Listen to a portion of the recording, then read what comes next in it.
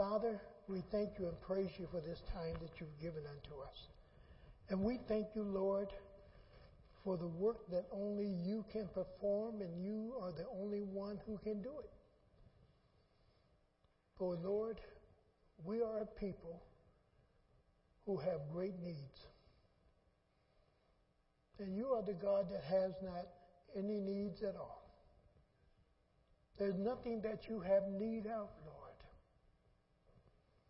And Lord, we forget that there was a time, oh God, that you existed all by yourself. Before you created the very first angel, before you created the first world, before you created the first human being, you were. And that puzzles us because we can't figure that out. We cannot begin to understand of that who has never been created, never made, never has a beginning. But oh God, we're so thankful that we don't have to figure it out. But by faith, Lord, we come to you, believing what you have said that you've done for us. Because we are the people who have the need. We have the need of salvation. We have the need of having our steps ordered. We have the need of having our minds corrected. We have the need of having someone help us, oh God. And Lord, we thank you that you're there for us. No greater love could we have ever discovered than the love of our Lord and Savior Jesus Christ. And Lord, would you help us to love him as faithfully as he loves us? Would you help us, oh God, to serve him as faithfully as he serves us? Would you help us, oh God, to acknowledge him, the one who never slumbers, the one who never sleeps, the one who always has us as the apple of his eye. Would you help us, oh God, to always be seeing him and him alone? That, Lord, he is the one that we need to look to. He is the one who has given us eternal life. He is the one who keeps us in the palm of his hand, and no man can snatch us out. He is the one who protects us from the enemy who would desire to destroy us.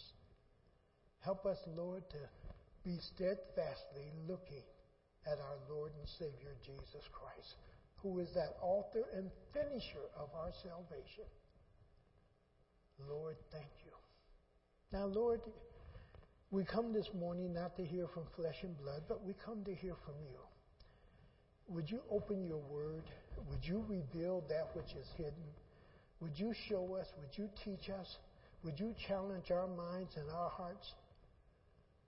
That, Lord, that we might leave this place saying, wow, what a God we serve. What a God we serve. In Jesus' name, amen. Why Jesus? And a lot of people ask that question. Why Jesus? Couldn't there be another way, another reason, another somehow that God could have saved us other than the sacrifice of his own Son? Of Jesus Christ shedding his blood. Jesus Christ coming and taking on the form of a human body of man. Couldn't there have been some other way? And there could have, maybe. And that's the question that sometimes we have to give that answer. There could have been, maybe, another way. But this is the way God chose. Jesus Christ. no other name under heaven and earth whereby men must be saved. God ordained that. And that's why it happens. It happens in God's time, God's way. And man can't change that. But man can learn from it. And man has to learn this. God is never in a hurry. God is never in a hurry. See, man lives in the thing called time. With God, there is no time. A day is like 1,000 years, and 1,000 years is like a day. Timeless. But this morning we're also going to look at God functioning in time. This realm of time. And looking at it. Now, why Jesus? This is a puzzlement to man. He is the unimaginable. Man would have never thought of such a plan to save himself. Jesus is the impossible. We don't understand the virgin birth, but we're so thankful that it happened. We don't know how it really happened, other than the information the Scripture gives us. Impossible for a virgin to have a child without something happening that we call intercourse or intimacy, or impossible, unfathomable. Jesus, inexhaustible, unbelievable. And that's why a lot of people don't believe in him, because he is unbelievable. Incredible that he would do the work that he did on our behalf. Disbelieved person, he is the most disbelieved person you will ever study or know. It really does take faith to believe in him. It really does take faith. And that's why Scripture tells us, without faith you cannot what? Please God. How do we please God? Believe on his Son. But without faith, you cannot please God. Without faith, you can't believe on the Lord Jesus Christ. It takes faith to believe that God sent Jesus into the world to save us. It really does take faith. Because first thing you have to argue with is yourself. Here's the argument. Do I need a Savior? And then you have to examine yourself. And you're asking the question, why do I need a Savior? You only need a Savior if there is a heaven and hell. If there is no heaven, there is no hell, you need no Savior, because somebody is going to give you the permission or direct you either to heaven or hell.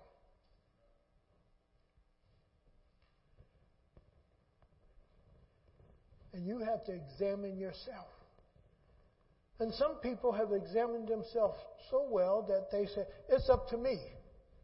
It's by my works that I get to heaven, or I'm told I'm not allowed to enter heaven. It's up to me by how I live.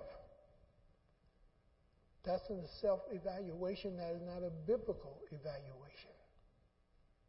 That's a self-evaluation. It's, yeah, I do believe in God, but not the God of the Bible, and I make him up to be what I want him to be. I make him up to act the way I want him to act. I make him up that he has the character that I want him to have. and how He responds to me. I make Him up. He's my imaginable God. He's my made-up friend.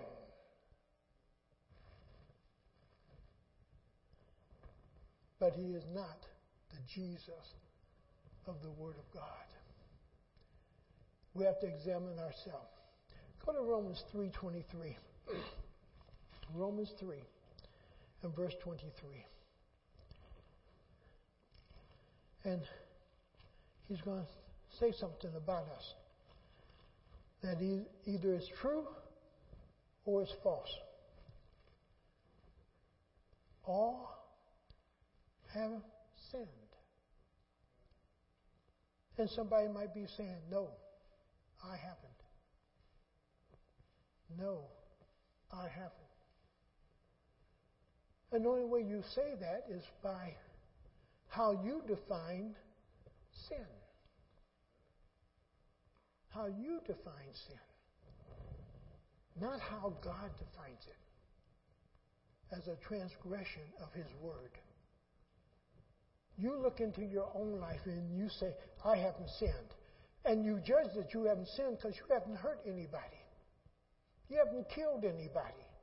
You haven't robbed from anybody. Do you understand today? It's not immoral to sleep around. It's okay. Why? Because I say it's okay.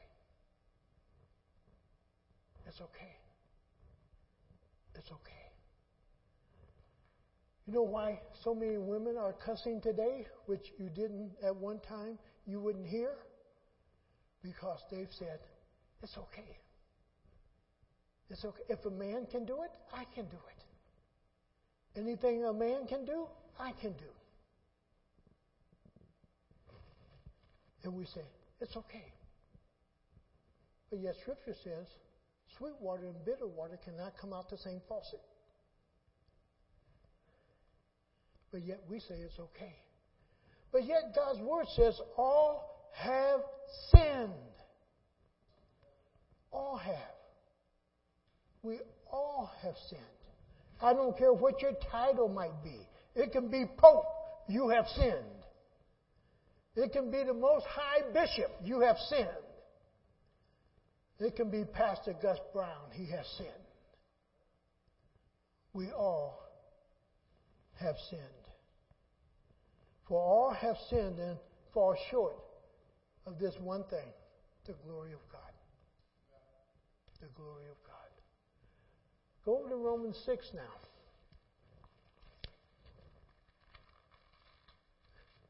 And he, again in verse 23.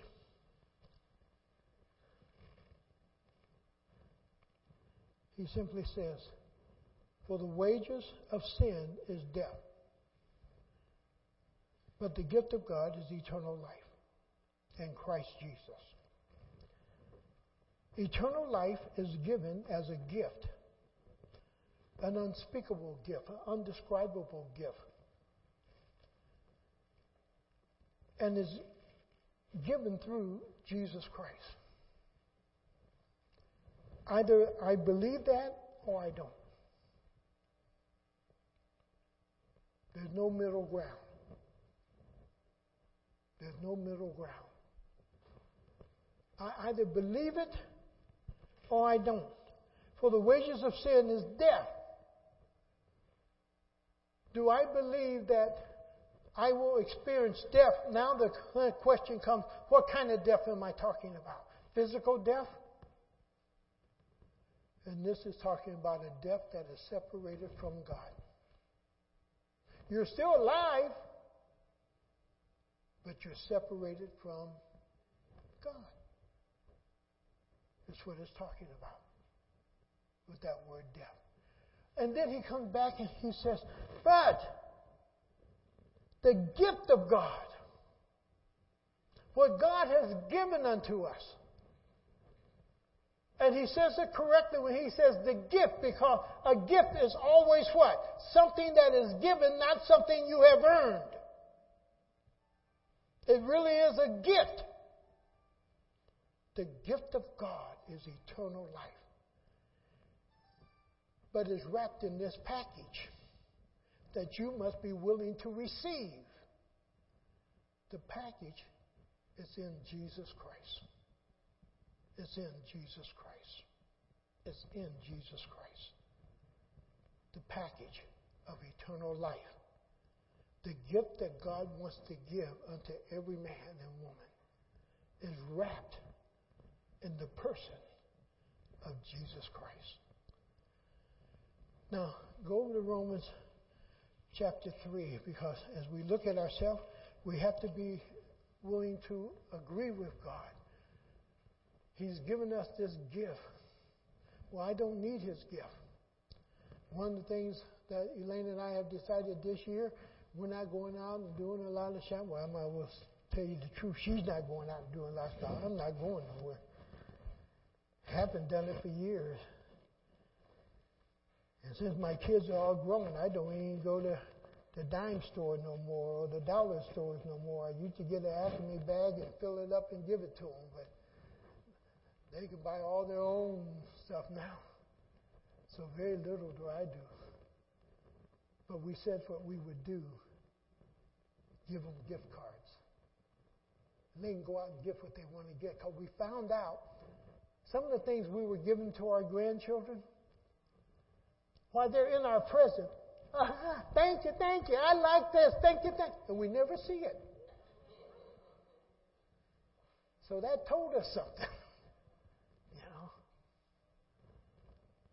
It might be like some grandparents that remind me they was giving their kids pajamas, and the one granddaughter said, pajamas again? So we decided just to give gift cards. God decided to give us eternal life as a gift. Not that we earned it, not that we deserve it, in the person of Jesus Christ. Why? Why? Look what he says in Romans chapter 3, first in verse 10. He says, boy, as it is written, there is no one righteous, not even one. Looked over the whole earth, looked at all humanity, and summed up that there is none that is righteous. And a lot of people go about trying to develop their what? Their own righteousness.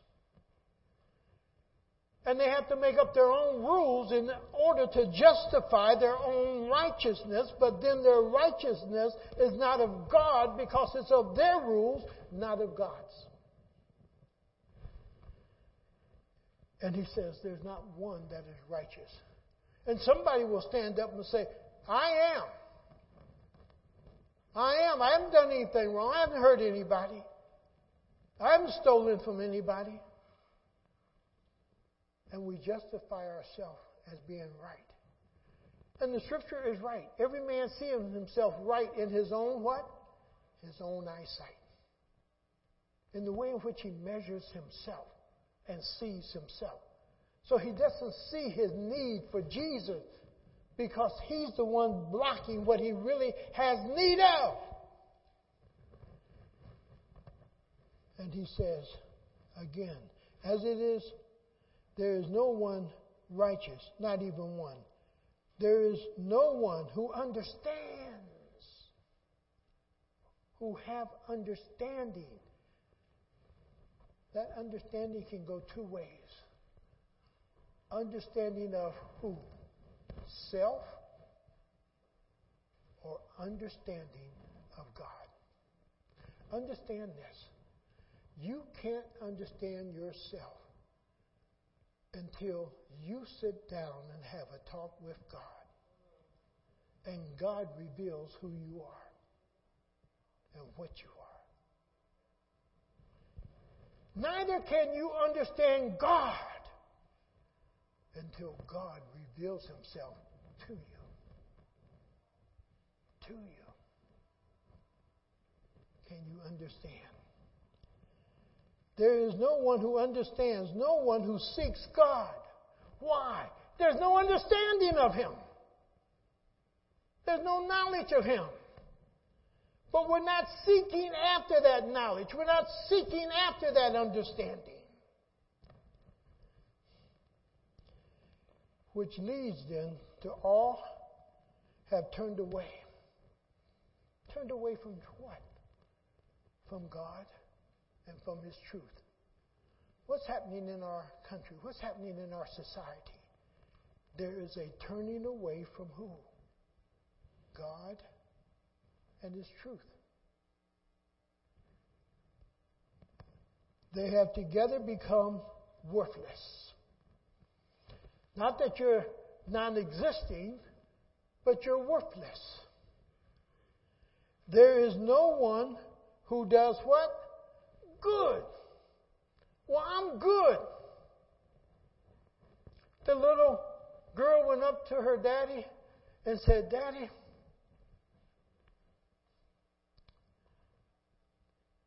help me to be good.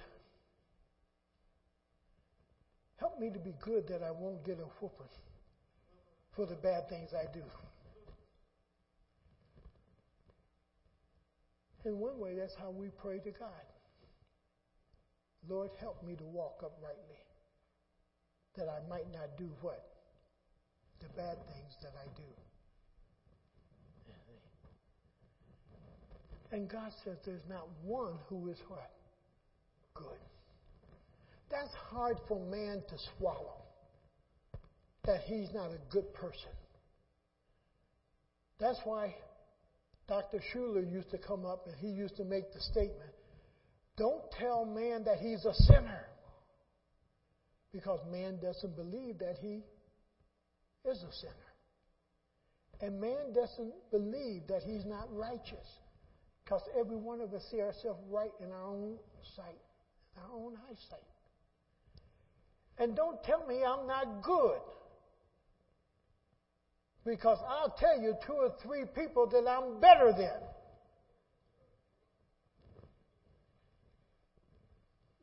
But when you leave everybody else out of your examination of yourself, you will conclude you need God. When you really look at yourself in the light of Scripture and what Scripture says about it, then you will conclude and agree with God, you need a Savior. Now, in Galatians 4:4, where we're basically going to be camped at for a little bit, and I better run,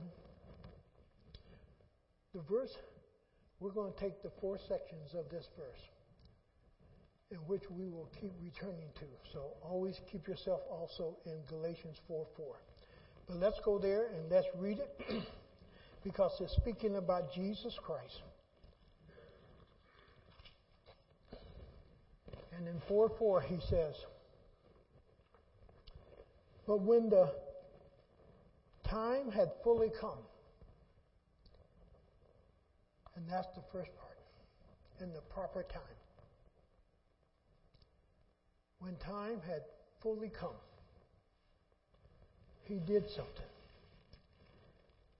He sent his Son. He sent his Son, born of a woman, in the natural. Jesus was born in this human realm in the natural way in which people would be born, except for this, not by the will of man or the desire of man. Born of a woman and then born under the law. Fullness of time is when something is completed. And whatever that was, when the fullness time that had to be completed, the only one who knew that that time was completed was God. The second coming of Christ, we cannot tell you the time. And Jesus told us, no man knows that time in which he's going to return, other than the Father. But when that time comes, when that time is right, when it's ready, He's going to come. Because He's going to be sent again at that time. Take nature for a moment. If you pick grapes too early, what do you wind up with? Really nothing. There's a time to pick grapes. But if you let them stay on the vine too long, what do you get? So there is a proper time or season to pick the grapes. There's a proper time to pick the apple, the orange, the fruit. Even the corn offered the stock. There's a proper time to pick it. If you pick it too early, the corns on the inside haven't fully developed. You pick it too late, it's going to become tough, and begins to dry up. There's a proper time for it. There was a proper time for Jesus to come. And in that fullness of time, God sent Him. And it gave time for man to prove to man he could not do what only God was able to do, is to draw all men unto Himself. And together, all the different ethnic groups together in peace under one name, Jesus Christ. So I don't care where you go in the world, you will find that group who profess Jesus as Lord.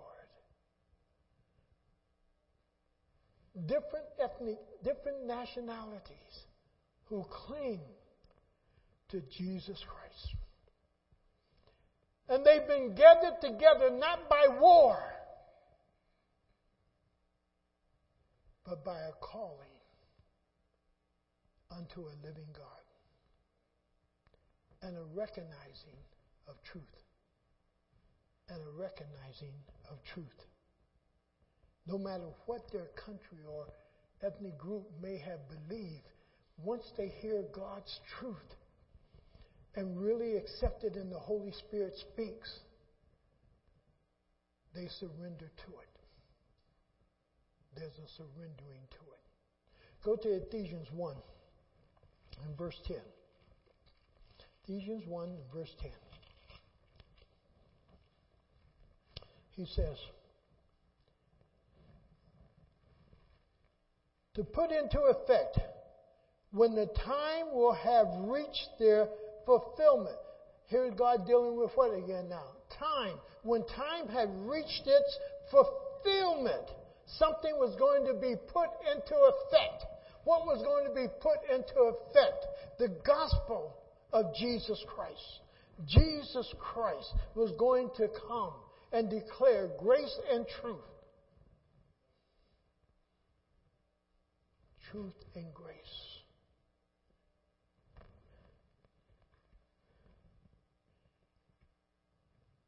And to be put into effect, the time will have reached their fullness to bring all things in heaven and on earth. What? Circle that word together. No one else could do that but Jesus Christ, who could bring all things together, to bring man together with God. Though separated at one point, now together. What's in heaven and what's on earth is now together because of the work of Jesus Christ. Because of the work of Jesus Christ. To be put into effect when the time will have reached their fulfillment, to bring all things in heaven and on earth together under one head, even Christ. Even Christ. In God's time. It's happening, but there's going to come a time that Jesus Christ himself sits here on earth and rules. The one who rules in heaven will rule on earth. And there comes that time, there will be a new heaven and a new earth, and they are together.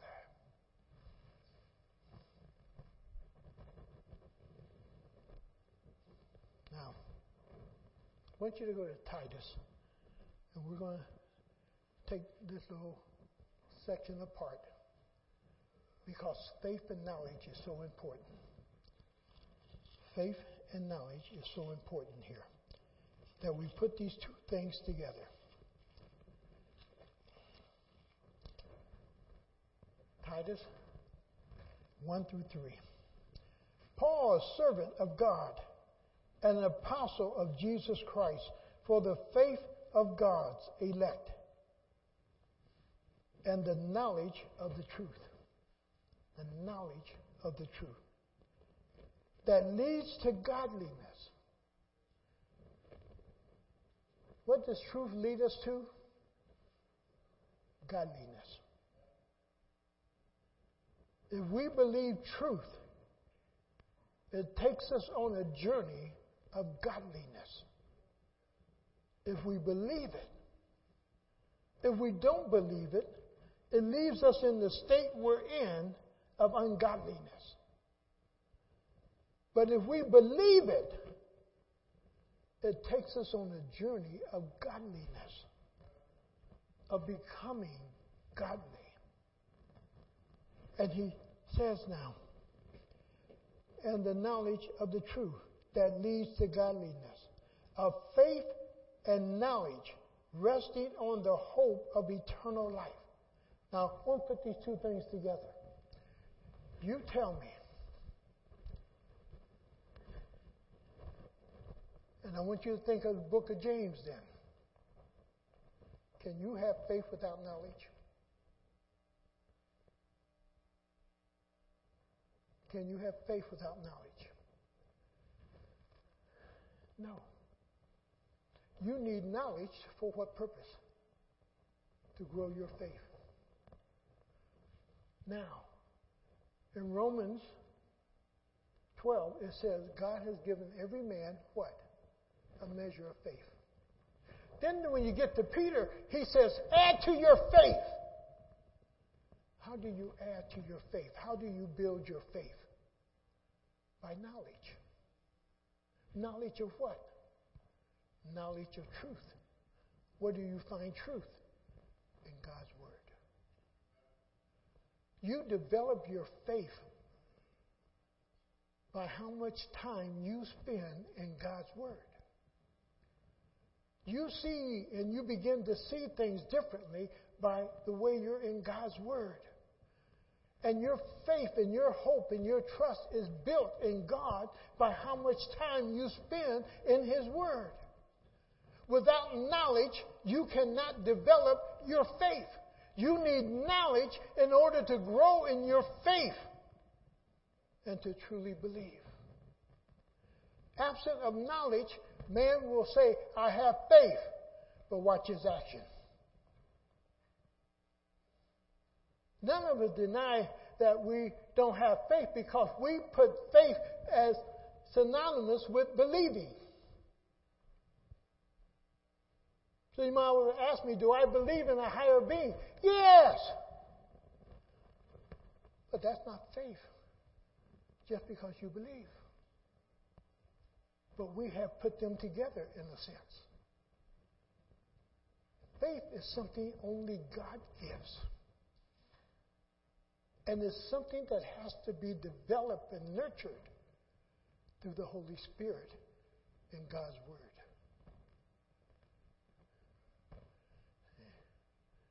We use faith sometimes as an illustration. If I go over here and sit in that chair, I say, I have faith that that chair is going to hold me. There is a thing about human faith. The problem with that is it only takes you so far. It's a limited faith. It is God's faith in believing in Him that causes Peter to do what? To do the impossible, to step out on water. And even Peter says, Lord, bid me to come to you, because this ain't never been done before. I had never heard in history where man would walk on water. And Jesus says, come. Come. And in our faith, believing and trusting God in difficult situations, in hard parts of life, God says, come. Come. So we walk through our difficulties. We walk through our problems. We walk through the fire. We walk through the testing. He just doesn't make it disappear. He gives us the ability and the faith to walk through it. And that's biblical faith. That's godly faith. But it takes the knowledge of knowing Him in order to trust Him and believe Him. And He puts it together there. Boy, faith and knowledge, resting on the hope of what? Eternal life.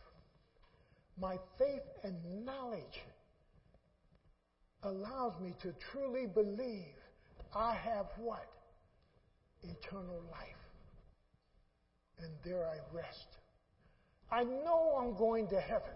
That's where I rest, on faith and knowledge of what He has said and what He has given to me in the gift of the Lord Jesus Christ. And he comes down a little further. And he says, a faith and knowledge resting on the hope of eternal life, which God, who does not lie, promised before the beginning of the time. Now catch verse 3. And at His appointed season, God's what? Appointed season. God's time. God's time. He brought His word to light. And when you go over into St. John, the word becomes the light of what? Of the world. And it shines in darkness, and darkness cannot comprehend it. But it also says another thing. In darkness, you cannot understand God. When you come into the light and you're under the Lord Jesus Christ and you're in His Word, you begin to gain understanding. You cannot understand in darkness. But you only understand as you come into the light of our Lord and Savior Jesus Christ. And God begins to give understanding.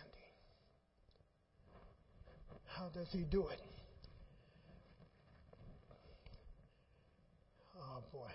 And at His appointed season, He brought His word to light through the preaching entrusted to me, Paul says. Through preaching. What is Paul saying? Through the proclaiming of God's truth. In proclaiming God's word, I begin to have understanding. I begin to walk in the light. Through the proclaiming.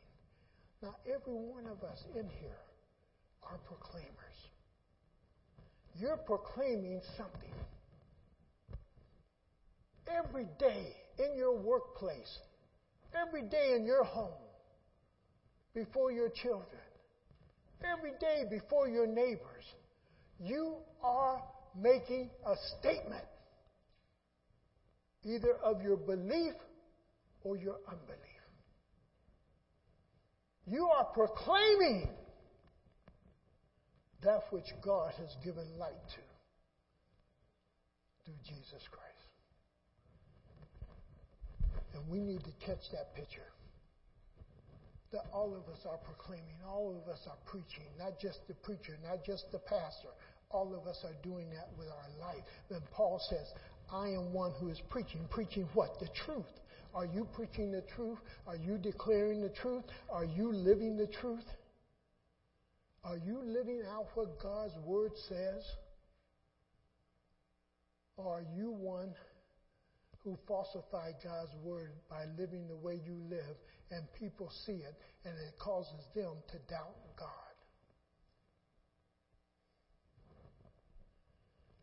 And Paul says, boy, I'm doing this. But he only did it, now catch this, he only did it in the appointed time, in the appointed season that God had. That God had. Now, go to Hebrews chapter 9. And we're going to get back into Galatians, but go to Hebrews chapter 9 and verse 26. You could go back up to verse 23 and start reading down, and you could do that on your own time, but I'm going to pick up in verse 26, but 23 would be a good place to really have a fuller understanding of it and come on down. But in 26 he said, then Christ would have had to suffer many times since the creation of the world. But God only picked one time, one place, the proper season that Christ would come and he would die for us. And he says from the beginning of creation, boy, he would have had to die over and over and over again, giving an example of what the high priest did in the temple by going in every year, making a sacrifice or atonement for our sin. He sent Christ, and the scripture says he did it once. Once for us. Once. But how he has appeared once for all at the end of the age, to do away with what? Sin. To do away with sin by the sacrifice, now catch this, of himself. Understand this. He allowed himself to be sacrificed for us.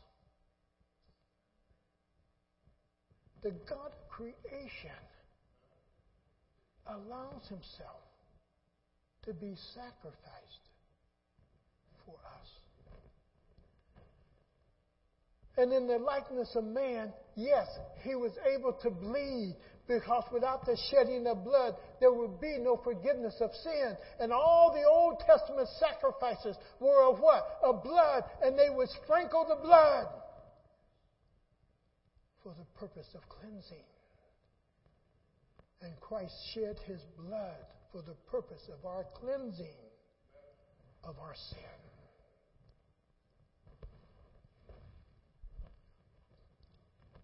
And Hebrews says he did it once. God's timing. God's timing. He did it once. And he said he sent his son in Galatians. He says, God says, I sent my son. God sent his son. That's a purposeful act. When you tell your child, go to the store, child's not going to the store on its own what? Initiative. They're going in obedience of who? When you tell somebody else or ask somebody else to do something, they're doing it in cooperation, what? With you. Applying what you desire, they're willing to do. Before the world was ever created, this plan was developed by God. By God, Ephesians tells us. And he sent his son in the fullness of the time. When the time was right, He sent him. He sent him. Now, Scripture helps us to understand two things about Jesus Christ. And we're going to dive into a little bit of this. He sent him, and in sending him, he took on another nature. He was sent as God. He is God.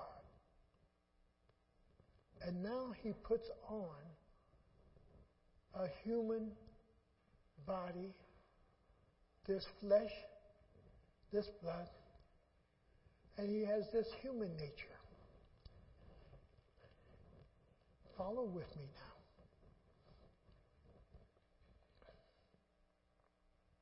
He puts on this human nature. Did he have the sin nature? Because he put on a human form? No. The sin nature was not there. Therefore, you'll hear people argue, Jesus could have sinned. The only way Jesus could have sinned if he had a sin nature. But there was no sin nature there. But yet he's in the likeness of man. And we take the word likeness as that in all details of humanity, he's like that. Yes, he breathed. Yes, he thirsted. Yes, he hurt. Yes, he had the ability to weep and cry. Yes, he had the emotional part. But he did not have the sin nature. He had two natures. That of man, yes, the human part. That is under the law. And what does the law say? If you exist as a human being, you must breathe. Or you no longer what? Exist. You must breathe. As human beings, yes, one of the things we have need of is water. And he did thirst because he was like us. But he's not like us in totality. He's not like us in a sin nature. Now stay with me. He only has a human nature and a divine nature. With those two natures, the question I pose to you is this. Did he need a soul?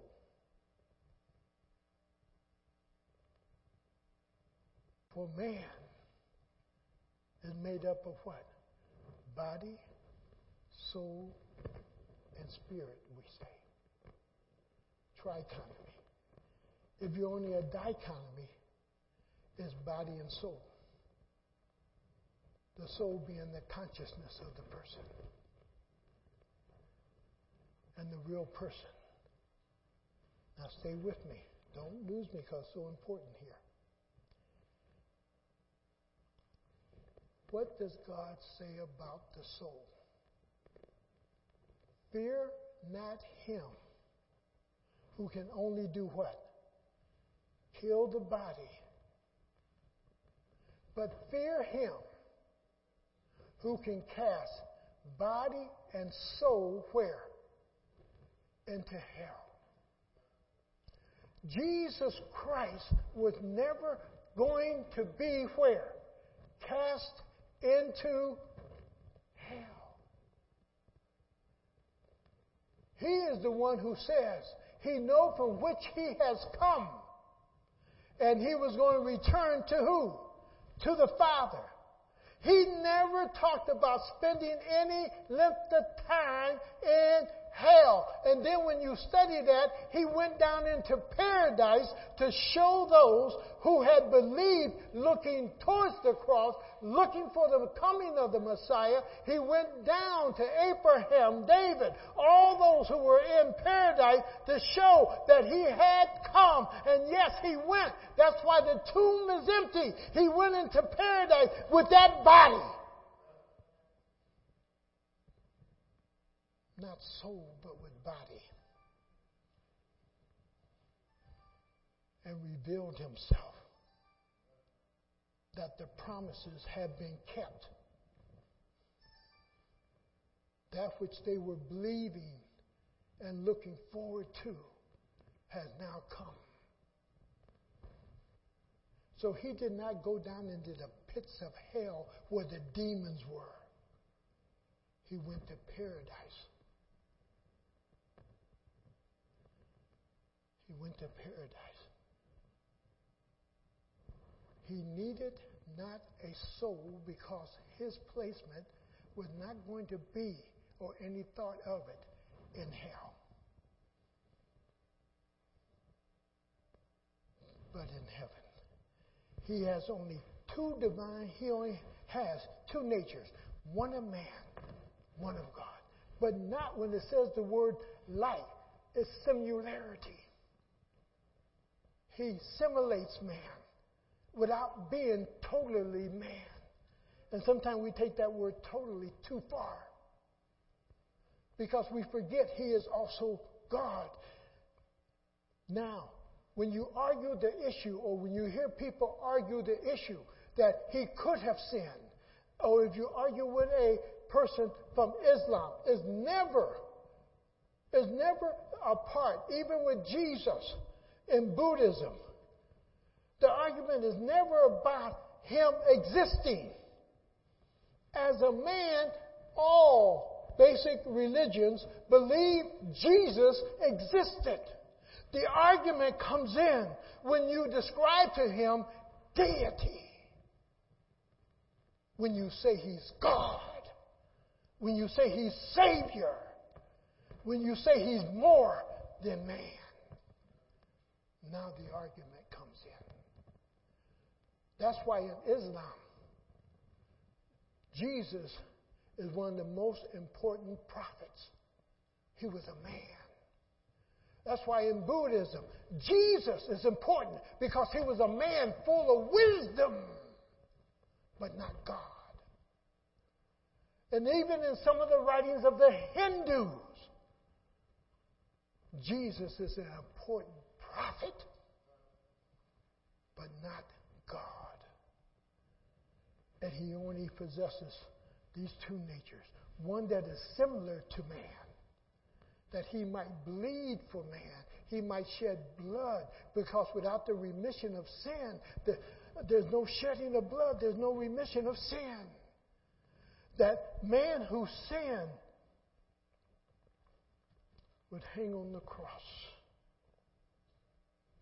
And God would be in that body, dying for us. Dying for us. But he needed not a soul.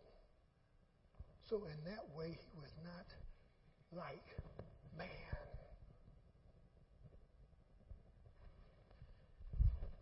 Let me take you just a little bit further, and we'll be done, to just show this from this perspective. God sent his son in Philippians 2:8. It says, he was fashioned like a man. And being found in the appearance, or like a man, in the appearance of a man. And then you drop down in verse 7, up in verse 7. Being made in human likeness, or similar to man, but not totally as we are. And I understand when we say he was total man, totally a human. We're talking about those qualities that are like humanity.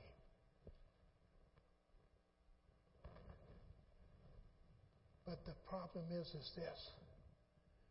If you dropped the deity of him, and this is where the argument leads to, if you drop the deity of Jesus, now you can say he sinned.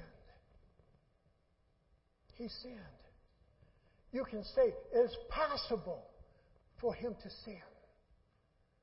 But if you hold to the deity,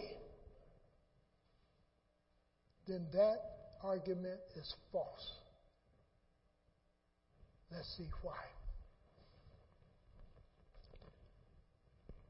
God sent him to be a mediator because he was without sin. He was the only one who could mediate on our behalf. He was born of a woman, but not of the will of man, but the will of God. And therefore, he himself is one that is subject to the law of man, because he was like man. Now, go with me to 2 Corinthians 5:21, and we're going to go right back to that area about why not a soul and why he couldn't sin.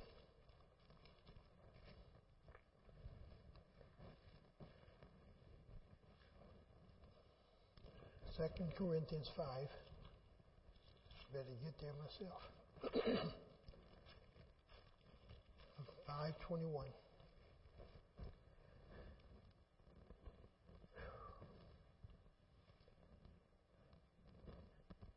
God made him. He made a body. It's not talking about his deity side, the body side. God made him a body fit to be here. Follow me a little further here. God made him who had no sin. He had what?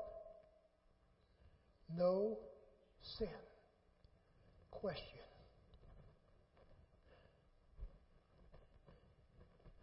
Is God speaking? He had no sin at the present moment in which he's in the state of being a man, or is he speaking from the past before he ever took on flesh and blood, that he had no sin? And what is God is declaring is that Jesus never had sin. And that's why God can't tempt man with what? With sin.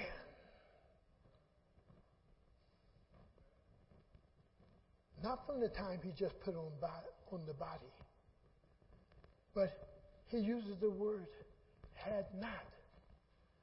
Previous, before that time, he had not sinned. Stay with me.